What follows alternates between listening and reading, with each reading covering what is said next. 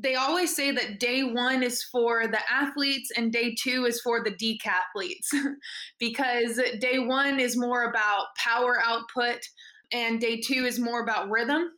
Mesdames et messieurs, the greatest festival of our contemporary society, the Olympic Games, is about to begin.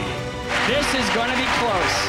Oh! They're all completely gassed! They've given it everything on the global bucket! Oh, yeah! Go! Oh! Brilliant, brilliant, brilliant. But that is an Olympic championship. Ready. Hello, fans of Heptathlon, and welcome to another episode of Keep the Flame Alive, the podcast for fans of the Olympics and Paralympics. I am your host, Jill Jarris, joined as always by my lovely co-host, Allison Brown. Allison, hello, how are you today? I'm doing okay. How are you doing? Doing well, as well as I can in the snow and the cold. I know. I need my cross-country skis. We can have our own set of multi-event sports going on right now with the snow and the cold. Sliding down the driveway. Traversing the yard. Taking the dog out at night in the cold. Right. Shoveling the garbage cans out, shoveling the garbage cans in. Do you have to shovel out your mailbox? No, I do. Well, we have to shovel the driveway because that's where the mailbox is. We have a rural route, and so we have to actually shovel out the mailbox. Oh, man. And you got to do that quick. I know, or they just are like throwing it on the driveway. Like, sorry, can't get to your mailbox. Let me just hurl it like a newspaper in the old days. Before we get to today's show, the Heptathlon Ministry of Communications has asked us to tell you that it highly recommends that you subscribe to our free e-newsletter, the Heptathlon Compass. You can do so at our website, flamealivepod.com, and the sign-up is at the bottom of the page. This week, we are talking Decathlon and Heptathlon because, you know, the IOC likes to tout its gender equity initiatives. And while that means they've been working on having an equal number of men and women at the games, that doesn't really mean full equity in terms of events and sports. So today we're talking with one of the people that's working on that latter type of equality, Jordan Gray. Jordan is a female decathlete, and you might know that the decathlon at the Olympics is only for men, but there are women out there who do decathlon, and they would like to see it included at the Olympics. Jordan also has competed in the Heptathlon, which is the 7-sport, I won't say version of the decathlon. We'll get into that in the interview, but that's kind of the women's answer to the decathlon on the Olympic program. Jordan breaks down how the decathlon and heptathlon work and talks with us about her work with letwomendecathlon.org. Take a listen. Jordan, thank you so much for joining us today to talk about Decathlon and Heptathlon, and we'll get into why we're talking about both of those events. Let's talk first about how the Decathlon and the Heptathlon work. Let's start with the Decathlon. 10 events. What are they? Yeah, so the 10 events by category are the 100-meter dash, the 100-meter hurdles, the 400-meter, and the 1500. Those are the 4 running events that you have. The 3 jumping events are the long jump, the pole vault, and the high jump. And the 3 throwing events are the discus, the shot put, and the javelin. So it's a 2-day competition. How are they organized then? Yeah, so there's obviously an order of events that they typically stick with. There's actually a women's order, and the women's order is different than the men's order, even though it's almost never contested in the women's order. Let me pull up the men's order and the women's order. So they always say that day one is for the athletes and day two is for the decathletes because day one is more about power output and day two is more about rhythm. And so for the decathlon, you go 100-meter dash, then the long jump, then the shot put, then the high jump, and then the 400-meter. And then that's the end of day one. And then day two, you come back with the 100 hurdles, discus, pole vault, javelin, and the 1500. And that's the men's order. That's the traditional order. And honestly, there haven't been many women's orders even contested. It was an idea that was brought up. So that way, if they ever did incorporate it in larger meets, hopefully the women's and the men's could run at the same time. But frankly, it's a terrible order and nobody likes it. And you can run the men's and the women's at the same time in the traditional order, at least at the meet I've been at, and there's no problems. So it's a very interesting debate, but that is the traditional order, and that's the way I've always done them. And the women's order is? Terrible. Let me pull it up. It is the 100 meter, the discus, pole vault, javelin, and the 400. Then that's the end of the day one. And then it's 100 hurdles, long jump, shot put, high jump, and then the 1500. So basically what they did is they did the same running for start and finish on day one and day two, but all the middle events, they switched. Yeah, high jump at the end of day two. That will go well. High jump at the very end, right before the 1500. It would be like medium jump. 4 feet. I know. Well, obviously that's designed to keep your uterus firmly in place. Oh, 100%. You got to warm it up with discus and stuff first. You can't go straight into long jump. God forbid. Why is there a men's and a women's order? So the women's order was put out there so that way if they ever allowed women to do the decathlon at big meets and they wanted to have the multis going out at the same time, then hopefully men's and women's wouldn't collide. But at the decathlons I did, they ran men and women separate, and it was honestly very easy. We just started like 2 hours earlier than the men, and there were no conflicts. So it was a interesting idea, but the order is so terrible. I've literally only heard of one meet that I know of that happened in the women's order, and the women got done and they were like, oh my gosh, that was the worst thing ever. So nobody likes it. The ones that I've done the men's order, and there's been no scheduling conflicts. Do you know much about why the men's decathlon order is the way it is? So kind of like what I said before, day one is for the athletes, day two is for the decathletes. Mm-hmm. Most people that are really athletically gifted or are just starting out in the decathlon tend to do really good day one because it's a lot of power output. I mean, it's the 100 meter dash, you end with the 400 meter. Basically, if you're willing to hurt, you got that 400 meter. And then long jump, is very much so just speed, power output. Can you pop off? High jump, same sort of thing. Just very, it obviously is technical, but it's very much so lends itself towards athletic people just because there are a lot of high jumpers, especially decathlon high jumpers, that they might not be super technically proficient, but they're so powerful and strong. They're able to get away with some technical errors. Shot put, same sort of thing. Again, it can be very technical, but there's also a lot of just like grit and push this thing out there as hard as you can. So those are more day one versus day two is discus, which is incredibly rhythmical. It's pole vault, which is tons of technique. You're not going to get away with a ton if you haven't pole vaulted before. Javelin, incredibly technical as well to throw that spear. Hurdles, which is like the 100 meter dash, but now you've got the technical aspect of hurdles. You can't just be fast anymore. You have to know how to do that event. And you end with the 1500, which obviously nobody likes. But it's, it's that heart event. It was put in at the very end, and that's literally why it was added. It was the final event, and it was just to prove who wanted it the most, who had the most heart. And that's how you ended day two in the whole competition.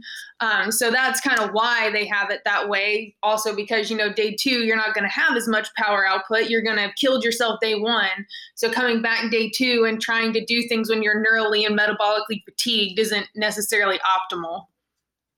Okay, so then the heptathlon is not really a decathlon light because it's 7 events, but it's not necessarily with the same strategy. Correct. So it's a little bit different in that, there are 3 less events, but also some of the events are different. So you have the 100 meter hurdles, you have the high jump, the shot put, and the 200. So you're not running the 400 at the end of day one, you're running the 200. And then day two, you come back with long jump, javelin, and the 800, which in my opinion, I don't know who thought we're going to give the women the 800 and the men the 1500 because the 1500 is harder because it has 2 more laps. that was terrible reasoning. The 1500 is so much better than the 800. The 800 is the worst event of all time. And it was so funny because we got done with the decathlon last time I ran it, and I did it with someone who's been doing a heptathlon since like, oh my gosh. I mean, she's been doing them since I was like born. She's been doing heptathlons. And she got to the end. She's like, I don't know about this 1500 though. This is the one event I've been super scared about. I don't know about this 1500. And I was like, lady, it is amazing. Like we are going to get through this. I promise you. And we got done. And after we all, finished lying on the ground and stuff, she came over. She's like, okay, yeah, that's way better than the 800.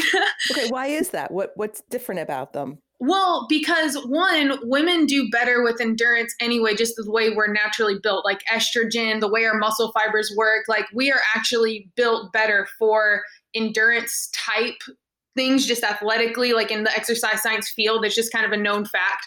And the 800, like there's a point, because you're just almost in a sprint for 2 laps. And there's a point where you're just screaming at your legs, like run faster. And they just won't. Like you can be in it with your mind as much as you want. But if your legs, like if you haven't done that kind of training or you're not prone to that type of work, like you're just dying and like you're working as hard as you can, but you can only go so fast. Versus the 1500 is definitely more of a mental game. It's not my legs can't handle this anymore. It's just, okay, we're at like a high level of burning, but I can go faster, but I just need to stay here. Like I need to stay I have to stay here in my mind, and just be willing to hurt for a longer amount of time, but my legs can actually do it.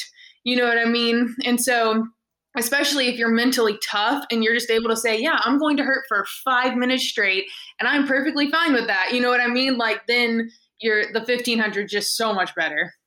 So like decathlon, is heptathlon over 2 days as well? Yes. With that same, so which day has more events? The first day. The first day. We're on the first day. Yep. So it's the 100 hurdles, high jump, shot put, and 200.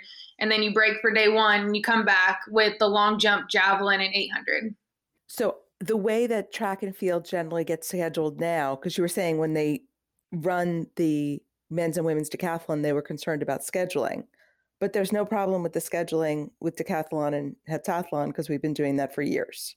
Right. It's a very interesting argument because day one, even like you have the 100 hurdles. So you have to run them at separate times, just the same way you do the 100-meter dash or the 100 hurdles.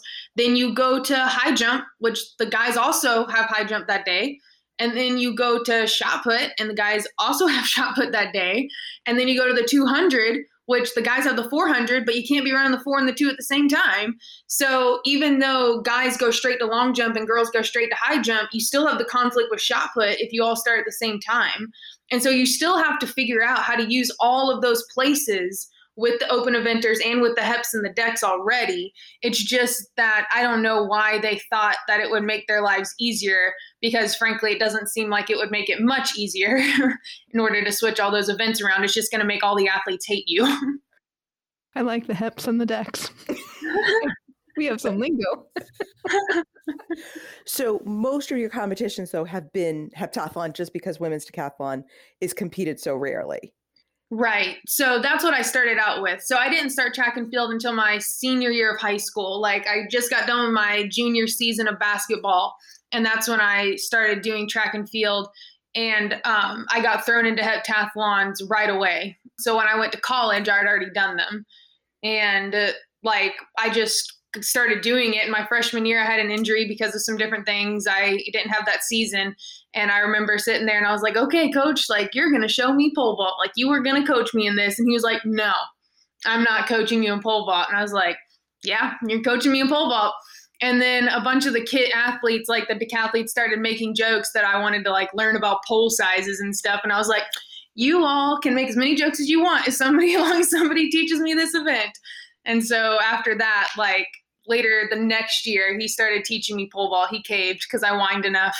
And then eventually taught me discus because he thought I'd need it for a conference championship. He thought I could help with points. And I was like, why do we even do this? Like, this doesn't make sense. Like, why are we even doing the heptathlon? Like, I've always thought these events were cool. I've always admired the decathlon. So why are we even here? So yeah, I've done more heptathlons because of NCAA and all that stuff. But I kind of trained for a decathlon for about 3 years before I ever even had the opportunity to do one. So what did the coaches see in you, or what did you prefer that even putting in these multi-sport events was your thing?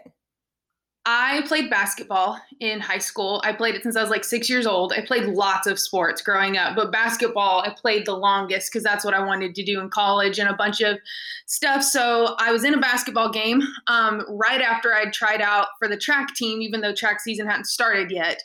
And I went up for a rebound and some big girl pushed me and I sprained my ankle so bad I pulled a piece of the bone off. And I was like, it's fine. Just don't stop moving. We're going to keep going. And I played the rest of the game, but I sprained my other ankle. And then I got done and both my ankles were like softballs. And my basketball coach was like, I didn't even see you limping. Like, how did you do this? I was like, both of my ankles are sprained. Like, what one do I have to limp on? No, I'm not limping. And so, but then I had to go to track practice in a boot and a brace because of that. And so I got there and the track coach was like, well, I mean, you seem kind of strong, so we can teach you shot put and javelin while you're in a boot if you want. And I was like, yeah, I mean, throwing spears and giant weighted balls, that sounds fun. Sure. Like, let's go for it. And so I started learning that. And then when I got out of the boot and the brace, he was like, well, you are kind of fast and you can jump. Like, so we're just going to make you a heptathlete. And I was like, I have no idea what that means. I don't know how far it is around a track. I have literally no idea what's going on. So sure, that's fine. And I remember getting thrown in the heptathlon and being so confused because I thought that's what everyone did. Like, I thought everyone did like track and field. Like, I didn't realize that people just kind of like did one event. I thought that like everyone kind of goes and does everything or maybe leaves out one or two things. So yeah, so that's kind of how I got into it. Because the coach's daughter did heptathlons. It was Blaine Williams, his daughter's Kendall Williams. She's been to the Olympics and a bunch of stuff, and he's who coached me. So I think a lot of coaches wouldn't have maybe thought about the multis, but he did. And I was just willing to kind of do whatever. And he was like, okay, just go do whatever she does. I was like, okay. And I would like walk around and I'm like, well, she jumps far and she starts from here. So I'm going to start from here next time. And I would just like kind of wander around and figure it out.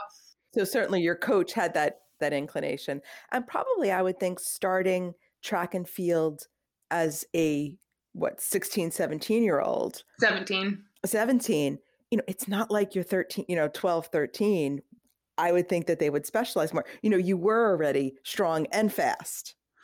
Yeah, and I think that was kind of the thing too. Like when my mom called him the first time to see if I could even come try out, he was like, oh, well, 17's pretty old to get started, but I'd hate to miss an opportunity so she can come. I thought that man was going to kill me in my tryout. Like, my tryout was 3 500s with a girl that went to UGA to run the 8. Like, I almost died. I informed my mom the next day while I was in bed that I'd never be getting up again because that was the dumbest sport ever. And my legs hurt so bad. But yeah, I think the biggest thing was that he had a multi-event daughter. And I was just so willing to jump into anything because I didn't know anything that he was like, yeah, let's just do it. Let's just try it. And just kind of threw me in it all. So then talk to us a little bit about the difference when you specialize versus when you're a generalist and do everything, because at some point it seems like the endurance of a heptathlon or decathlon is what's prized. I don't know if that's the best word, versus I might be able to throw a little bit farther or jump a little higher or run faster if I specialize. Is that the right way of thinking about it? So I think that it is very interesting because it's definitely a jack of all trades, right? You're not really focused on the one thing, but I also think that there's more crossover than people realize. The biggest difference is training. Like if you're training for hurdles, your training week is so incredibly different than a decathlete. It's not just because they have 9 other events they have to practice, but also because what you're training for is so sporadic that sometimes you can't do neurally demanding days if you know that you have 9 events that have yet to be practiced in such high volume. So like if you're just a hurdler and Monday is your hurdle day, just like a heptathlete, Well, you might just be able to go hammer hurdles super hard on Monday because you're going to come back on Tuesday with a general day, before doing all your other stuff. Versus if you're a heptathlete, you only have one day. So the mentality might be, I want to go do as many hurdles as I possibly can because I only get one day a week to practice this. But you can't just go do 100 hurdles because Tuesday you got to come back and long jump and pole vault and whatever it is you have set out for the week. So that's probably the biggest difference training wise, is that you have to have a super thoughtful and planned out week on how you're going to get all 10 of these events in a week, which is very hard in of itself, but also making sure that, you're doing like metabolic days versus neurally demanding days and all of that tied in, not just with general strength, but the events themselves. So there's both the issue of training the events and then general training. Right. So like the days that I need to do general strength work to recovery and different things like that. I mean, that's probably the day that I'm also throwing shot put, because that's more of a metabolically demanding event. It is highly neural, but it's more metabolic than something like hurdles. So just trying to keep all of that in order is also extremely hard because if somebody can jump a little higher than you or throw a little farther than you, but that's all they do, it's still incredibly impressive because I can't do that, obviously, right? But it's also understandable because I have 9 other things I train for. Now, for example, sometimes when you do a lot of weightlifting, you lose flexibility. Mm-hmm. So are there things within those events that make other events more difficult? Honestly, the hardest one to train is the 15 and the 800 because 9 out of your 10 or 8 out of your 7 6 out of your 7 are very much so power output. They're neural, they're fast, they're all of these things, right? So they're very type 2 muscle fibers and you need all of that. But if you go do things like long runs, like milers and stuff do, now you're taking all those type 2 muscle fibers and you're taking away your elasticity for high jump. You're taking away your power output for your jumps and your runs. So you can't sacrifice the 9 in order to train the 1 really well. So there are some things that make training like the 800 difficult or make training all the other 9 events, training the 800 difficult. But there aren't many things that you can do to really make sure that all of them are being addressed and you're not hurting something else, if that makes sense. I also have a question about the physicality because, for example, pole vaulters will be very long and willowy. Whereas, say, a discus thrower would tend to be more compact and kind of a stocky build. So do you see heptathletes and decathletes with a broad range of bodies, or is there kind of a good generalist body that works for those multi-sport events? It's very interesting. So I actually see more variety in male decathletes than I do in women heptathletes. It seems like women heptathletes tend to have all the same kind of body type. Like you're not going to get a really skinny, wiry girl usually in the heptathlon. And you're not going to get somebody super big and bulky either because the jumps are so important. You're going to see usually what you would think of as your sprinter long jumper type body in the heptathlon. But that's also because we don't have things like pole vault, right? So you have your javelin, but your javelin is so much your speed of release and your flexibility. It's not so much strength. And you have your shot put, but a lot of heptathletes, honestly, they kind of care about shot put because they don't want to fall behind, but you don't get enough points in the shot put to be okay, I really need to hammer bench. I got to be strong. So you don't have a lot of them focused on their upper body as much as their lower body and being that sprinter jumper type build. But kind of like I was saying with the training different events, like you mentioned weightlifting and losing flexibility, something that's big for pole vaulters is, lat pullovers and, lots of exercises like that, which great javelin throwers do as well. But when I'm doing tons and tons and tons of pole vault and I'm building up all those muscles, that does take away my flexibility some for events like javelin. And so I tend to be well more upper body, stronger than a lot of heptathletes just because I do have things like pole vault that I have to worry about. but I definitely see a wide range in guys just because there's so many events and some of them are just so strong on different ends of the spectrum because you have the more technical aspects and those 3 more events that really change the game. Right, and you can make up points in different ways, and you can be a throwing specialist or a running specialist. Oh, yeah. Like I mean, I've seen guys that stronger. are like lean and wiry, but they're awesome at the discus. They're fast in the 100, or kind of fast in the 100. They can just run that 15. I mean, faster than anyone. They can fling a javelin. Now, when it comes to things like pole vault, though, like my teammate is really, really strong, and he's, able to get on those huge poles. He can chuck a shot put for forever. But his 15, it's like, oh my gosh, like just try and keep up, man. So it's just, it's an interesting field to watch for sure for the guys. You talked about points, it's interesting because decathlon and heptathlon are a points system. It's not necessarily your time or your distance or your height or your length jumped translates into a point system. How does that work, and what events are worth more and less? So the heptathlon, definitely the throws aren't as valued in the point system as the runs and the jumps, which is part of the reason that if you have just like a really good runner jumper, you can be like, hey, we're going to throw you in the heptathlon. We'll kind of teach you how to throw this thing, but you're going to be successful. Obviously, as the more serious that heptathletes get, the more they take those throwing events seriously. But for the most part, it's a runner jumper that they're like, yeah, we'll spend some days teaching you how to kind of chuck this thing out there. And other than that, you'll be good. But the points are based off of world records. It was set a really long time ago what those tables are. And it's like you said, it's not what place you get. So if you go do a heptathlon at a rinky-dink little middle school, or you go to the Olympic trials, if you run 12 seconds in the 100 hurdles, you're going to get the points for 12 seconds in the 100 hurdles. It doesn't matter if that was first place, if that was last place, doesn't matter. There's just those points that you get, which is awesome because now it's all based on what you did and it's not based on the competition around you. So it's very, very objective. But the throws in the decathlon are taken a little bit more seriously just because there is one more of them for sure. But then also the points just kind of weigh out better for what the world record is and what men are capable of throwing. So is there strategy involved in terms of I'm going to go all out in one event or another because of the point system? No. Okay. No, you just go as hard as you can in every event. Okay.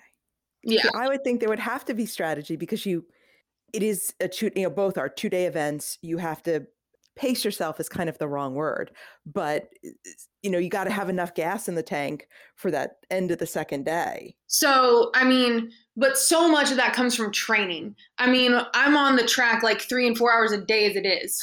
And you're going for a week doing that. So 2 days of super high output, especially when you've unloaded, it feels like you put a week in 2 days, but you're not by any means pacing yourself because one, nothing's guaranteed. So you only have 3 jumps in the long jump, right? You don't get finals, you don't get anything like that. And if you foul, you fouled.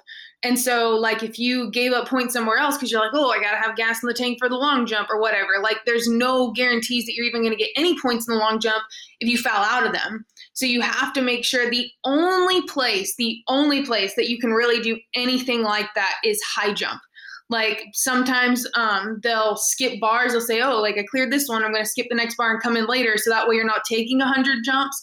Frankly, I hate doing that. It scares the living daylights out of me because I'm like, okay, I'm at 500 points. And if I miss the next bar, if I skip this bar and I could have had 550 points, but I've skipped to here and now I missed this, it's not like I get those 550 for the bar I didn't, that I skipped.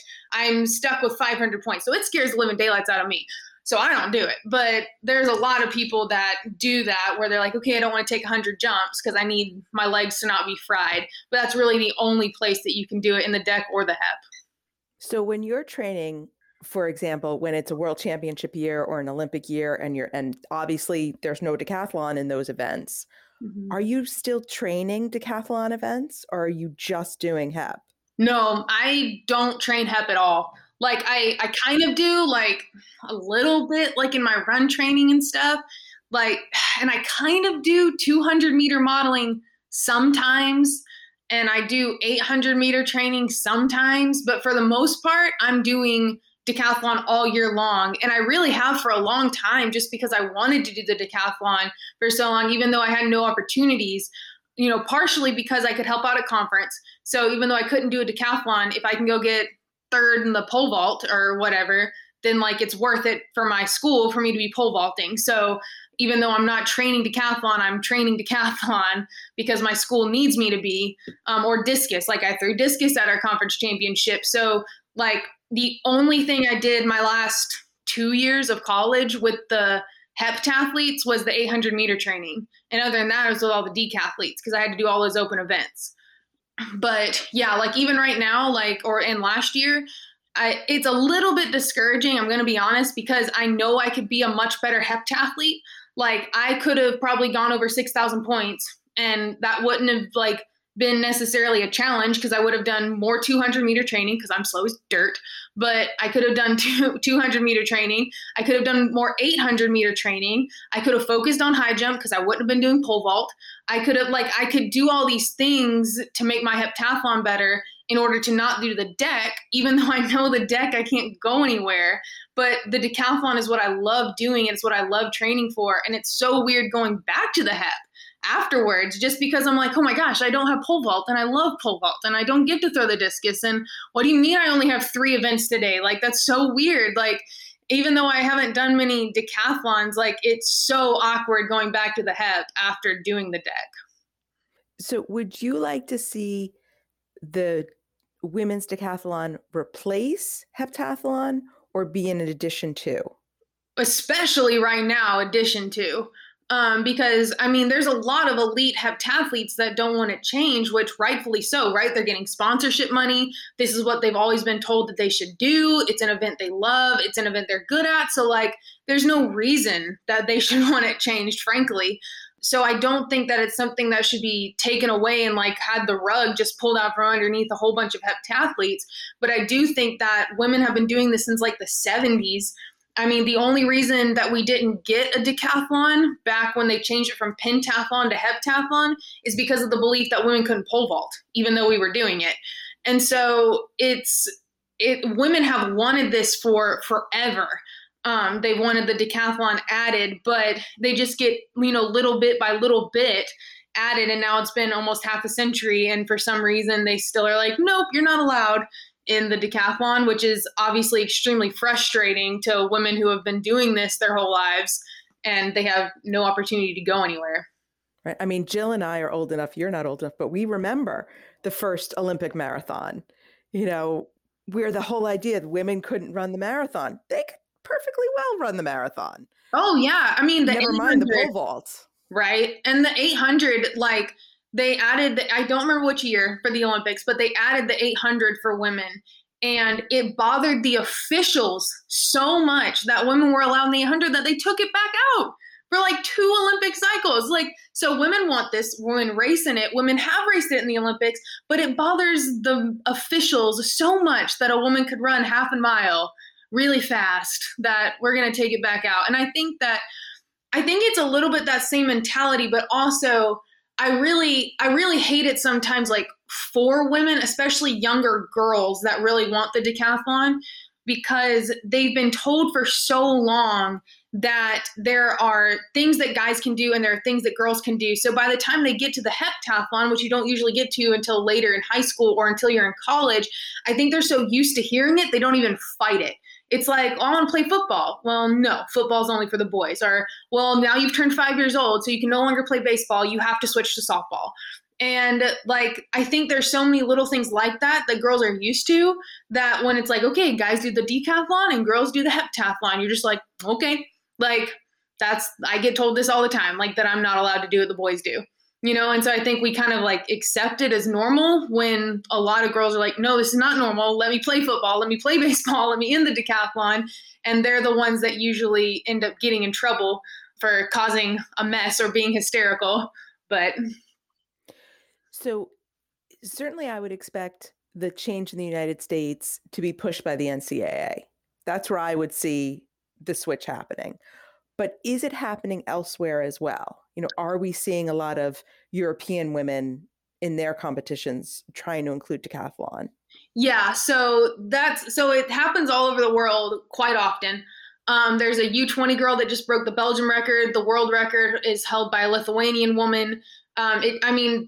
Lots of countries have their IAAF country record that's been ratified and everything.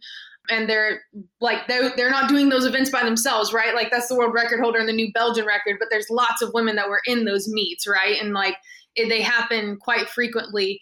But honestly, pole vault, triple jump, all of those events didn't get started in the NCAA first. They actually happened in masters, which doesn't make sense, right?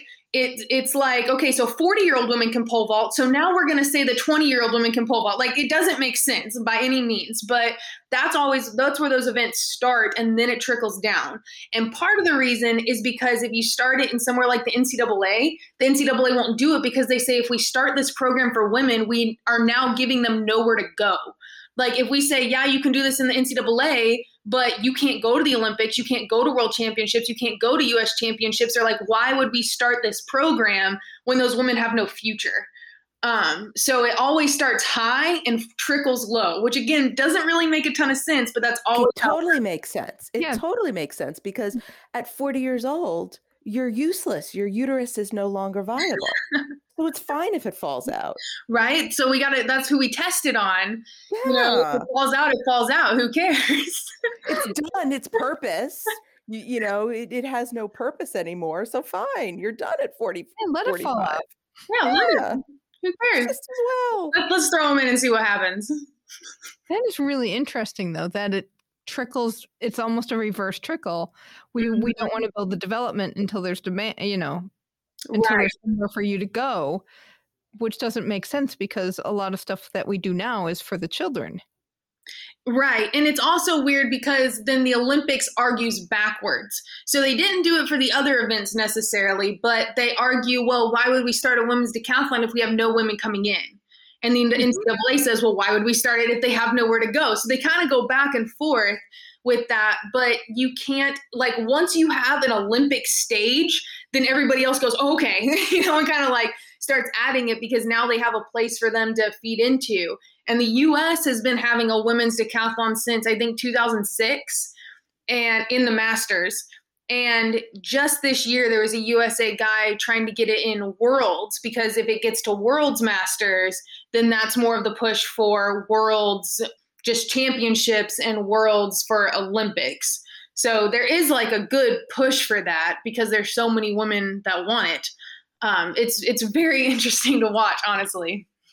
Yeah, because I did wonder, where it's the chicken and the egg. Mm-hmm. And where does the egg need to come out of the chicken in terms of who gets the event? Alice, don't laugh at me. No, I was just thinking Pierre de Coubertin is exactly worried about where the eggs are coming out of the chickens. That's the problem with this whole situation. Oh my gosh, yeah. For sure. It is so hard. And it's especially hard, having to justify it. And I think that's one of the weirdest points that a lot of people don't get is that it's if I said, I'm not allowed to go to the Olympics because I'm in the decathlon, because I'm Black or because I'm gay or because I'm Muslim or because there would be absolute uproar on why you're being discriminated against and why you're not allowed in the Olympic decathlon. But for some reason, when you say I'm not allowed in the Olympic decathlon because I'm a girl, they say, well, do you think you're good enough to get into the Olympics and that? Is there enough competition? Well, why do you feel left out? You have a heptathlon. You have to justify why you feel like you're being discriminated against when in any other area it would be total outrage. It's so interesting to have to have those conversations because especially when there's two of us decathletes and we're standing next to each other and some guy comes up and he's like, well, I don't understand why you guys want to be doing this or I don't understand whatever. And you're trying to be polite back and you're trying to like be like, well, this is why, well, women have been doing it for a long time. Well, we can pole vault now. Well, like, and you're having to be nice. And then like, as soon as that person walks away, you just end up looking at the other person like, oh my gosh, like we had to have this conversation again. It's crazy. Yeah, so I also see another reason why the masters get it first, because once you hit 40, you just don't care. Yeah, right? You don't care who you insult anymore because you're like, it's so what are you going hard. to do? Call me old and ugly? Really? So sort of like that, just, you know, I talk about in American society, obviously, because that's what I'm the most familiar with, but sort of the behavior of women significantly changes when you hit a certain age. You know, you just don't care. And so when people say to you, well, them girls can't do it, you're just like, dude, seriously? No. Maybe that honestly might be part of it, because like it's also hard when you're a girl because you stop getting listened to if you act at any way emotional. So you have to like be super professional and saying like, I'm being discriminated against. And you have to say it like the most level tone you possibly can in any meeting. Because if you tear up or you get mad or you get loud or you get anything, everyone's like, well, so-and-so is just a hysterical woman. Like, we're not going to listen to her. Like, so it's so hard to be like, so like screaming on the inside of your mind, but you have to take it like so over the top professional in order to be listened to at all. Have you and the women's decathlon movement, what have you learned from the pole vaulters, the female pole vaulters who had to work really hard to get pole vault in the Olympics?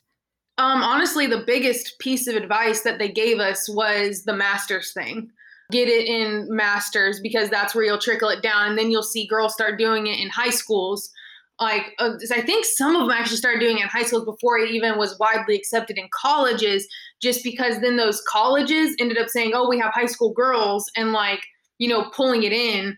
And like now you became a school with women pole vaulters, which made you kind of progressive. So that was honestly the biggest piece, was making sure that it gets into masters. Besides the fact that they're waiting for masters to get this more widely implemented, what kind of things do you hear from USA Track and Field or World Athletics? Are they open to this, or and it's kind of like, show us how to do it, we're not going to put resources behind it? Or are they like, oh geez, here are the women decathletes, we have something for them, it's called the Heptathlon? So it is very interesting sometimes, the overall voice, because the overall voice ends up kind of being like one of those, I don't know if you watch Parks and Rec, but kind of like a Leslie Knope political speech where it's like half boos and half yays. And they're like, that seems about right. Like, that seems like what I was going for. Like that, it tends to be the tone where there's a lot of people that are like pro, like, yes, this is time. It's time for women like to be in decathlon. I mean, even Trey Hardy has been pushing it pretty big on Twitter and stuff, which is awesome. So there's a lot of people like that. And USA Track and Field made me USA Athlete of the Week after I broke the American record. And in 2019, that was a sanctioned USATF championships for women. And it was the first one ever. So it seems like the US is trying to like push it as an organization overall, because they're allowing it. They're, you know, supporting athletes that do well in it. But it's just so hard on a world stage, because obviously the IOC is so different than USA Track and Field. You have to convince them that for all the countries, this is something we should add. And World Athletics as well. Oh, yeah. They're a whole other. Yeah. Oh, yeah. We won't make you say anything that'll get you into trouble, but if you'd like to. It's not that I'm worried about getting into trouble or anything. It's just that, like, you don't want to get upset, like even USA Track and Field, right? Like, or World Athletics. Like, I went to the USA Championships, right? Like, we had a championships for it, and it's technically the exact same meet that happened at the Blue Oval, you know, at Drake, but for the US Championships. But like, I went and broke the American record. My training partner went and got second, and he got to go to Worlds, and I had to stay home and watch him on TV. Like, I didn't get to go. And so it's like, it's a super weird thing where you like don't want to attack the whole organization, because you know there are people in there that are supporting it. So you don't want to like just put people on defense and be like, you're discriminating, because everybody's just going to clinch up and be like, no, we're not, you know, like, and freak out especially when there are people in there that are trying to help. So I think it's good to acknowledge like, okay, it's not happening, but also there are people that are really trying to help this like come to fruition. How has the pandemic affected not just your training, but I mean, kind of the movement for women's decathlon? Probably just opportunities and the fact that it takes a backseat because there's so many more important things. You know what I mean? And rightfully so. There are a lot more questions like, will we even have an Olympics? Much less will we add another event and, in future Olympics. So I think that that's been the hardest part, is that there are a lot of closed ears because they're so blind or focused on getting stuff that needs to get done, which is truly important. And it's truly a big part of the overall, like, kind of arcing importance, right? Like, that's what we want them focused on. So it's kind of hard to balance, like, okay, I know you got important things going on, but also like, hey, listen, we still, are trying to push this. That's probably just the biggest part. So going forward, Paris has already put out its slate. Mm-hmm. So is LA the goal? The goal is actually 2024. That's what the petition is for.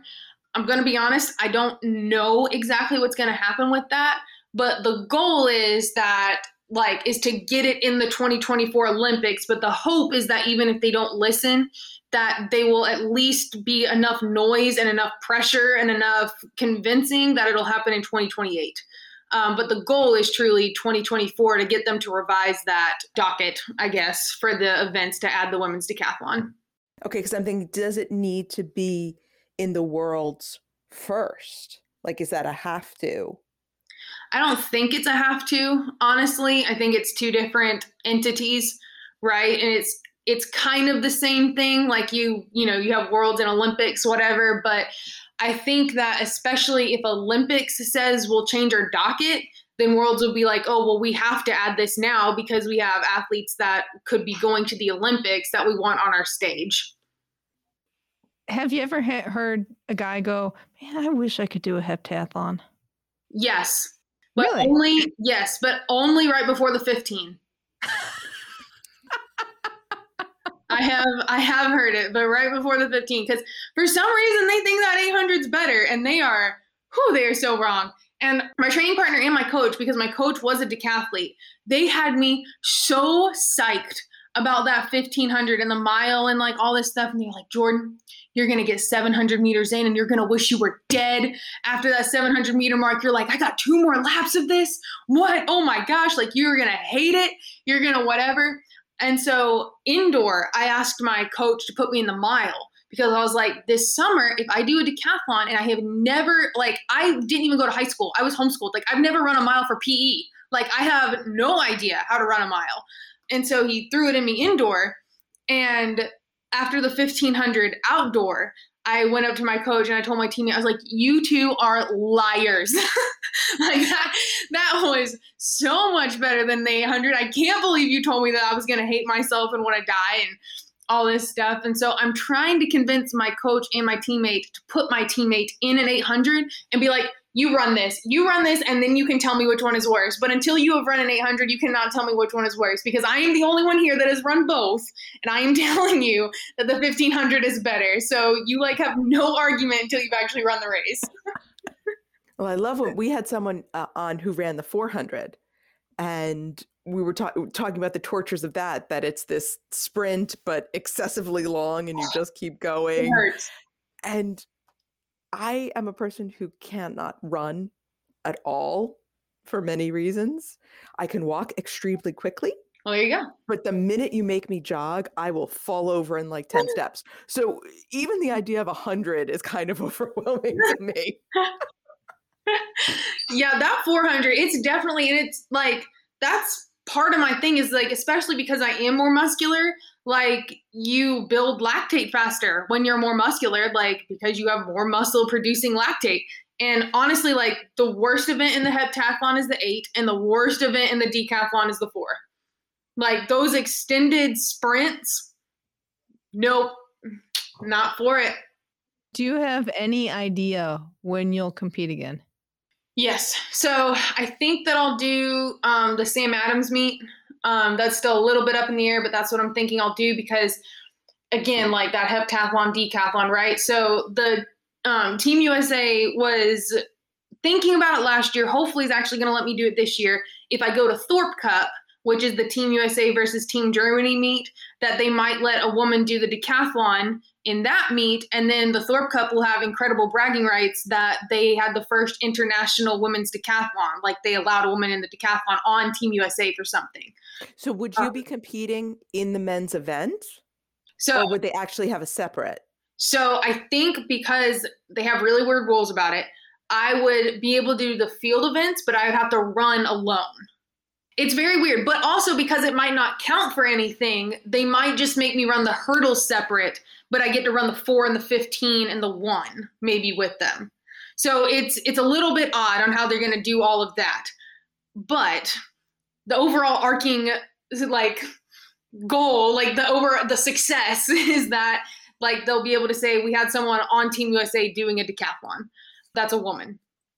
In an international. And it's international. It's whatever. So that is the coolest part about it. Again, they kind of had some like thoughts on how they were going to handle the running. Because obviously that would just, that would be terrible to have to run the 400 alone.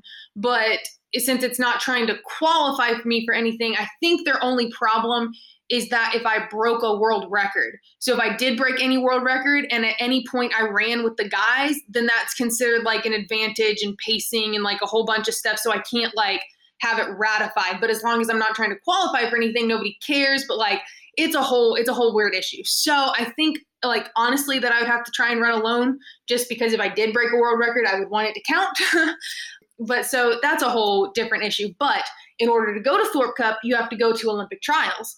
And you can't go to the Olympic trials in the decathlon. You have to go in the heptathlon. So that means I have to go do heptathlons in order to try and qualify for US championships, which is Olympic trials, in the heptathlon so I can hopefully go do a decathlon at an event. So it's a very, very, very weird balancing act where it's like I can't even do a decathlon until I qualify and I'm good enough in the heptathlon, but I can't train in the heptathlon super hard because I have to focus on all the decathlon stuff. It's a really weird conversation my coach and I have been having all year on how we're going to handle it. My head hurts, Jordan. Right. It's mine too. Your training plans must be insane. They are. They really are. Out of curiosity, if you could compete regularly, if they had a meet standard, how often would your body be able to compete in this event? What do men do? It's actually, it's so hard to figure out, especially for me, because I'm more of a workhorse. Mm-hmm. And like, I'm not a racehorse, I'm a workhorse, I think, which is why I'm better at the decathlon than I am at the heptathlon.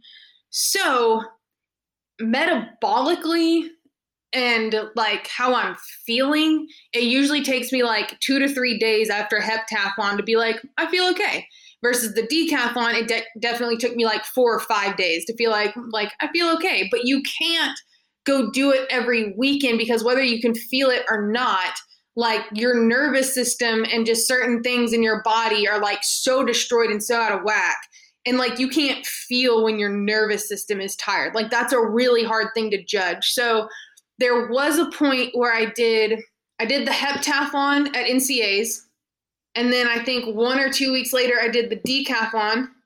And then 1 or 2 weeks later, I did the heptathlon at US championships. So I did hep, deck, hep. And it was much easier to go from the hep to the deck than it was to go from the deck to the hep, obviously. But it was an interesting feeling, like just trying to figure out, like, especially after that first one, how tired I was going to be. So you definitely need a few weeks before you're able to do another one like really well. You can do them like kind of back to back, but you're never going to be able to put up the same numbers back to back. Thank you so much, Jordan. You can find Jordan at gritgoddess.weebly.com, and she is grit_goddess on Twitter and Insta. We will have links to all of that in the show notes, and you can sign the petition at letwomendecathlon.org, and we will have a link to that as well. We talked a little bit at the end about what comes first, world champs or the Olympics for this event, because one of the things that you and I know is, and we've talked about it here, is that the event program for 2024 is set. and Jordan's group is trying to get this in the Paris Olympics. So don't know how that's going to happen, although, boxing's not doing so well right now.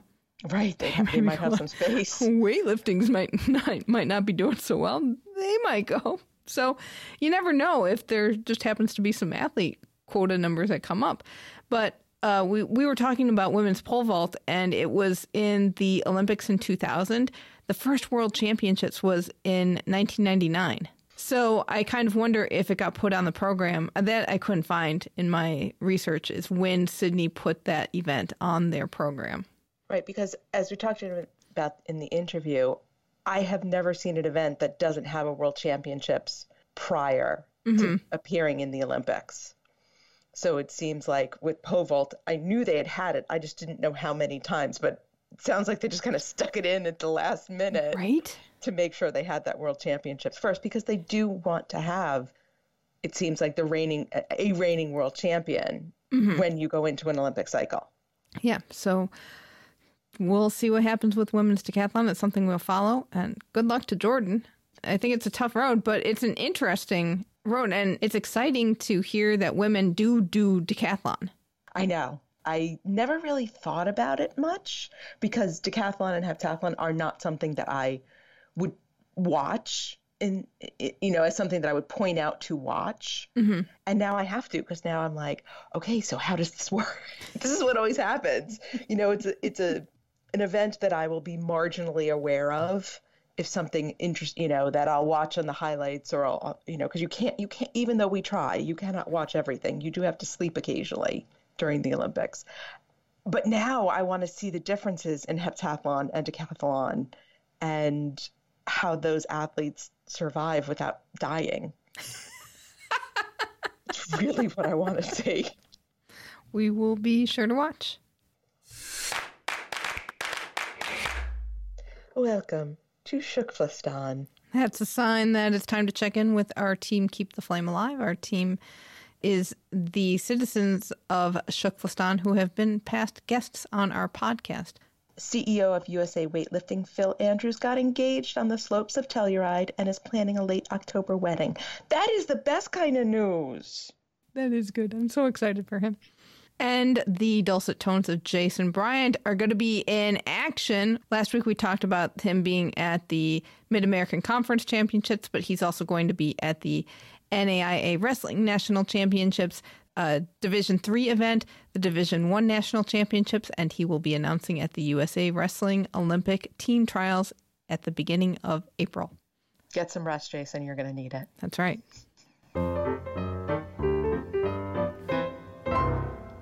All right, that sound means it's time to check in with our Atlanta moment. All year long, we are looking at the Atlanta 1996 Olympics. It's celebrating its 25th anniversary this year. So, Allison, I've got a story for you. I love story time with Jill. So today we are going to talk about smoking and the Olympics.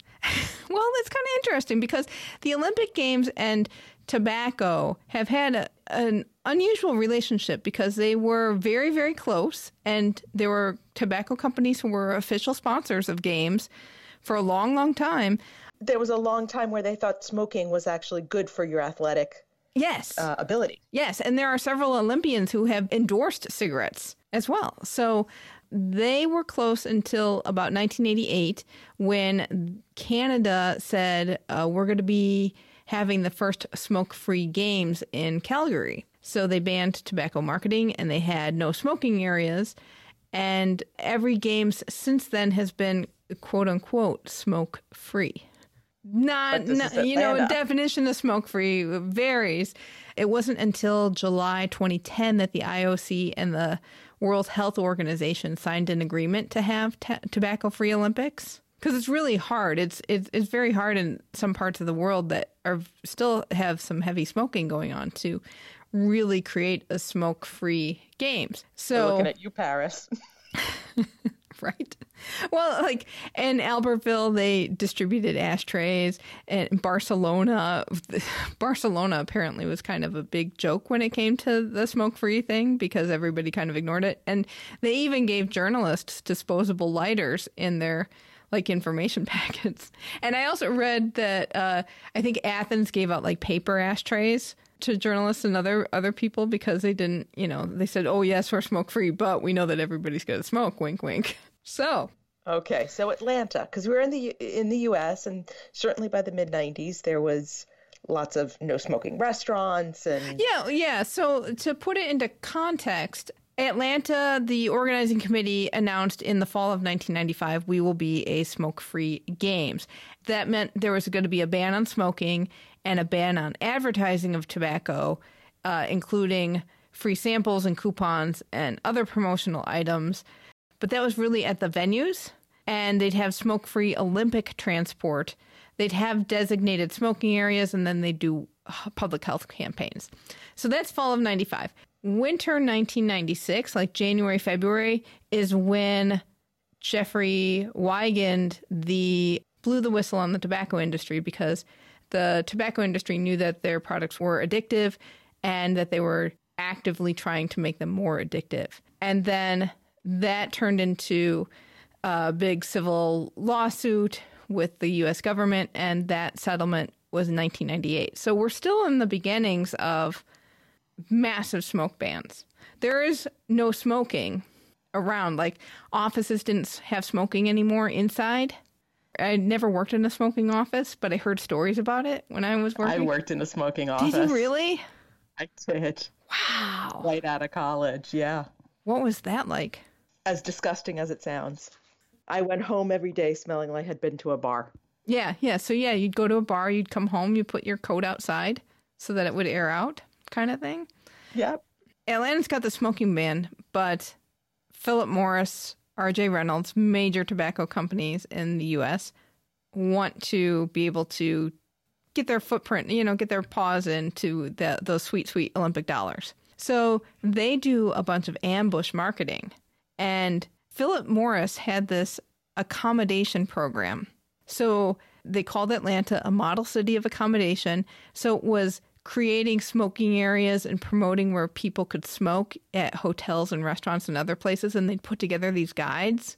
And they worked with the Atlanta Convention and Visitors Bureau to put these guides together, have kiosks around, have welcome stations and information booths at key transport points so that they could still promote their brand and, be there for the Olympics. So they had a big footprint going on. R.J. Reynolds also had a big footprint. They took out a whole bunch of advertising, like in Southern Living had a commemorative guide to the Olympic South. So they took out a big ad in that. They actually hosted the entire Italian Olympic team to train in Winston-Salem before the games. Why the Italians in particular?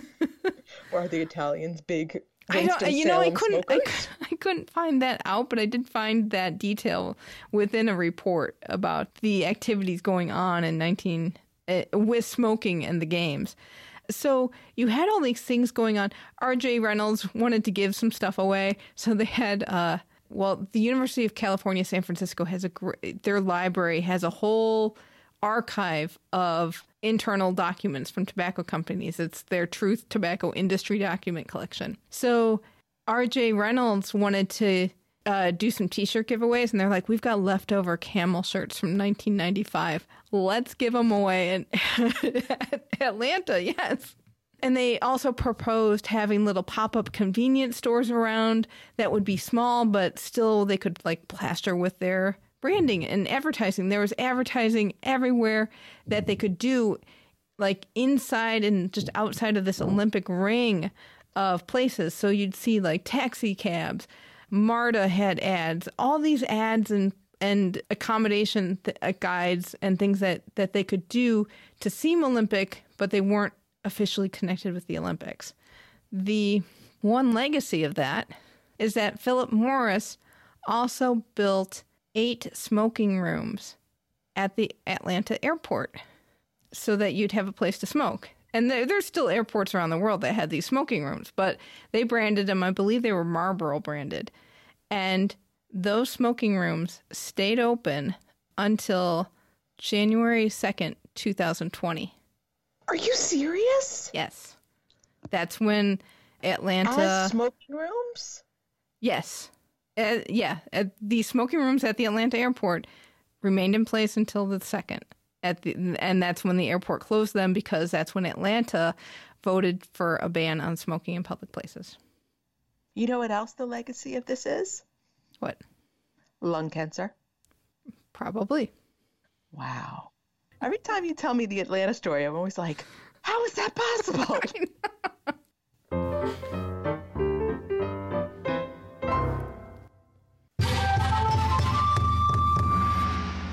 All right, we've got just a little bit of Tokyo 2020 news. As we mentioned last week, Yoshiro Mori, the president of Tokyo 2020, resigned. We mentioned there was a potential successor last week, but that was not the case. The person did not take the job. They now have a selection committee in place to choose the new president of Tokyo 2020. That could happen this week. More names keep being thrown about, so we aren't going to name any. Well, they need to move along. They do. I mean, the Olympics are like next week. I know. I wonder if it's just that they can't find somebody who really wants this job. I mean, they're going right into a massive spotlight. They're going to get a ton of criticism, probably no matter what they do. We're still in the should they happen, should they not happen. I mean, we're still there. Right. And you still see, besides the polls that say no, they shouldn't happen, I did see a piece of news come across a couple of different sources that said one of the heads of prefectures wants to not have the torch relay. But at the same time, Japan just got the vaccine and they've started inoculating people. So maybe in the next 3 to 4 weeks, you'll start to see a change or a shift in public opinion. More importantly, a drop in the rates. Hopefully. On a happier note, I want to mention this because it is February. It is the anniversary of many Winter Games. Mm-hmm. And so I know on my social media feed, and I know you've been sharing things on Twitter, of all the anniversaries of various events that have come up. Yes. So we talked about, I rewatched Torvill and Dean from '84. Right. Which just made me happy for the entire day. You had posted, I think, Bonnie Blair's race when she won her first gold medal from Calgary.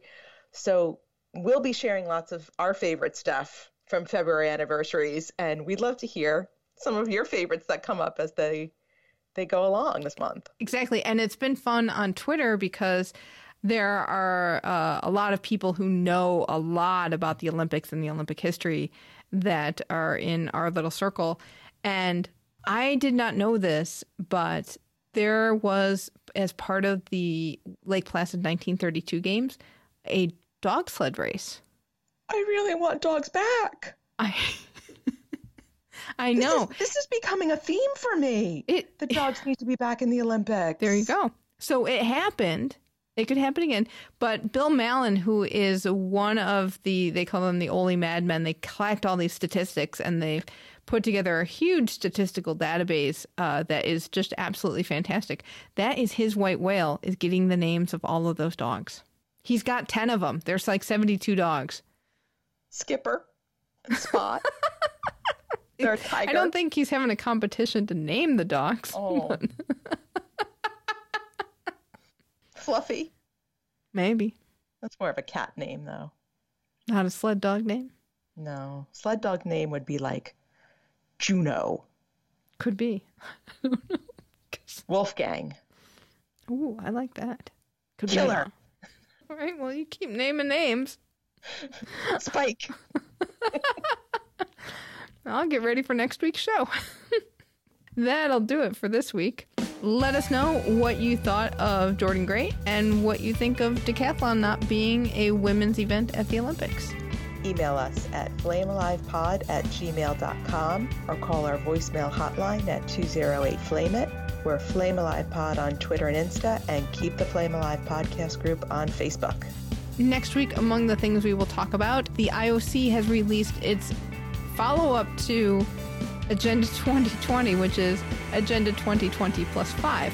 So we will talk about their new 5-year plan and tell you some of the highlights on that, how they think they did on the first agenda. So as we go out to music by Archdale, thank you so much for listening, and until next time, keep the flame alive.